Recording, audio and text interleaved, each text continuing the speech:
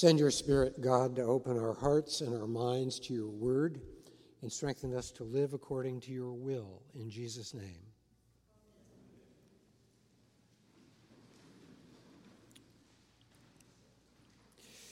So I'm Gary Hall. I was the priest in charge here for about 15 minutes at the beginning of this year, the end of last year. I had a great time with you all, and it's good to be back. I want to thank Jen Chatfield for inviting me back because it gives me an opportunity to see that you're doing so well and that the place is really in very good shape. Since I left St. Wilfrid's in early March, I have become a kind of peripatetic fill-in supply preacher, wandering around the diocese trying hard not to repeat myself as I go from place to place. I haven't quite yet figured out how finally to ease into real retirement, but I am enjoying staying connected to the many congregations I have served over the years here in Southern California. So look for me soon at a parish or laundromat or supermarket opening somewhere near you. From my early sermons here, you may remember that I grew up in Hollywood. My parents were both in movies and television, and I ended my career in Washington, D.C. Given that history, I could be said, along with Ronald Reagan, to be one of the few Americans who has lived in the two cities that each refer to themselves as this town. When I first went to work at Washington National Cathedral, people often asked me how I was adjusting to life in Washington, having spent so many years in Hollywood. What adjustment, I would ask? They're exactly the same place. Though outwardly Hollywood and Washington appear different, at their core they are about the twin idols of our culture, power and fame. We are so steeped in this culture that it is hard for us to attend to a gospel of something else. It is that gospel of something else that Jesus invites us to hear and to live into this morning. There's a story in Zen circles about a man and a horse. The horse is galloping along at great speed, and it appears that the man on the horse is going somewhere very important. Another man standing alongside the road shouts, "Where are you going?" And the man on the horse replies, "I don't know, ask the horse." If you don't know where you're going, the chances are that you are not going to get there. Most of us are like that man on the horse, galloping somewhere, but we're not really sure. Once, when I got on a freeway and I realized that I was going in the wrong direction, I complained about it, and my wife Kathy said, "Yeah, but we're making great time." The issue posed by power and celebrity cultures of modern America is the question of what hopes and what values we organize our lives around. The real problem with the twin idols of power and fame is that they are so beguiling. Their allure is what makes them idols in the first place. Here's the problem posed by Hollywood and Washington. Life there can be so attractive and so comfortable that we begin to feel at home. And one thing that makes people of faith uneasy, even in very beautiful places, is this nagging knowledge we all have that these are not the places where we finally belong. Today's reading from the letter to the Hebrews is one of my absolute all-time favorite scripture passages, and it gives us a theological way into this conversation. In the 11th chapter of this letter, the author tells us that our forebears organized their lives around their faith, which he describes as the assurance of things hoped for, the conviction of things not seen.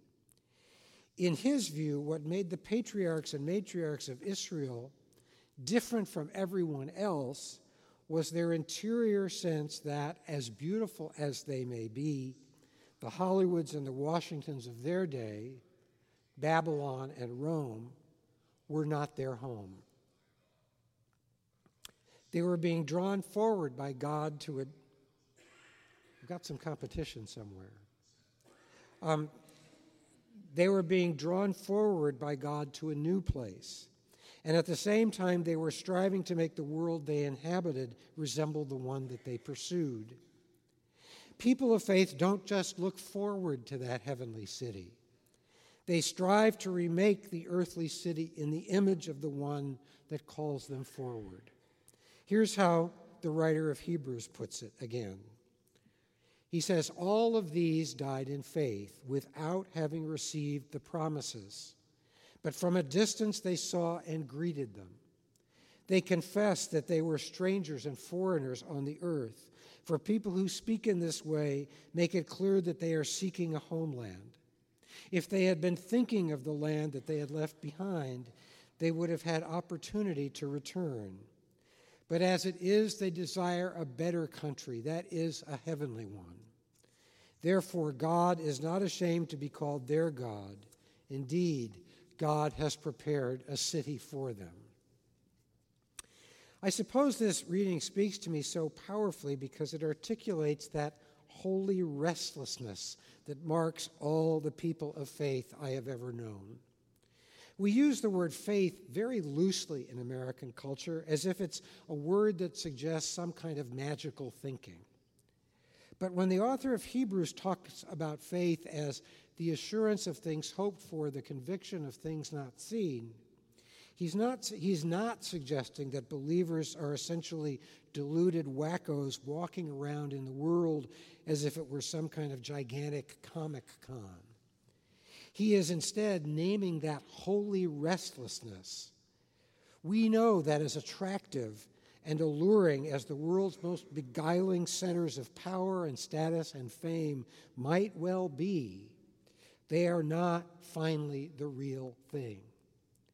We are being drawn forward to another place, one centered on the things that matter, centered on holiness and love, justice and compassion, centered on mercy and peace.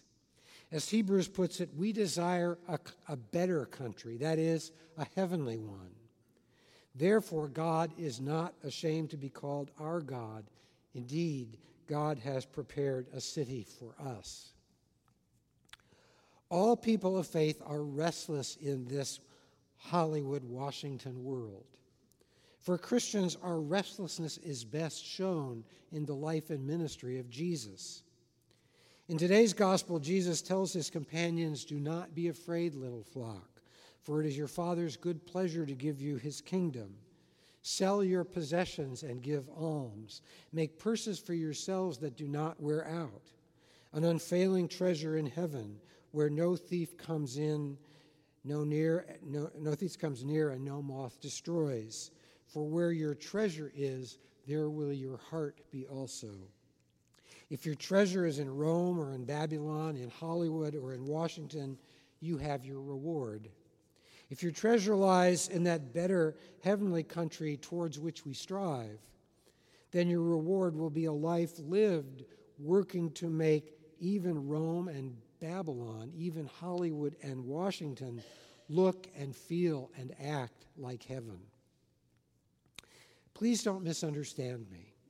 I love the world. I loved the time I lived in Washington. I love living in Los Angeles. I love all the glitzy, glittery, alluring things about American culture. But as a follower of Jesus, I know that these things are not my home.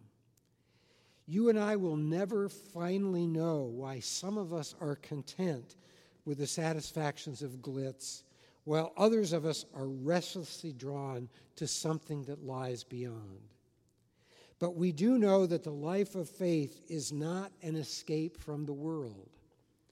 The life of faith is a deeper engagement with things as they are, helping to shape them to become what God intends them to be. Christians don't live in a fantasy. We live in ultimate reality. Today's scriptures ask us several questions that each of us must answer for ourselves and on our own. Which city do you inhabit? Hollywood, Washington, or do you inhabit the better, the heavenly one? And what are you doing to remake your city in the image of the city that lies ahead? Where is your treasure? Is it here or is it someplace else? And where exactly are you going? Are you like the rider whose horse is in charge of the process? Are you heading in the wrong direction but making great time? As you ponder these questions, remember these words from the letter to the Hebrews.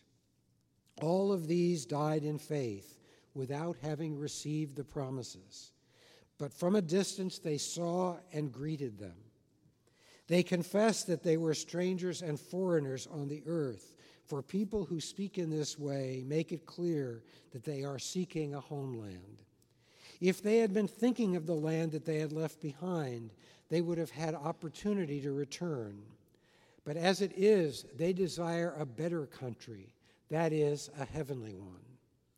Therefore, God is not ashamed to be called their God. Indeed, God has prepared a city for them. Those who are satisfied here in this town have their treasure now as it is measured in power and status and fame. Those who desire a better heavenly country have their treasure in working with others to make the heavenly city they seek a reality in the here and now. What treasure would you rather have? Who would you rather be, and who would you rather be with? The choice is yours, and you have a guide for making it in the life and ministry of Jesus, who so lived in this town that he had courage to choose another town. And he empowered you and me to make our city in the image of the heavenly one toward which we all walk together in faith.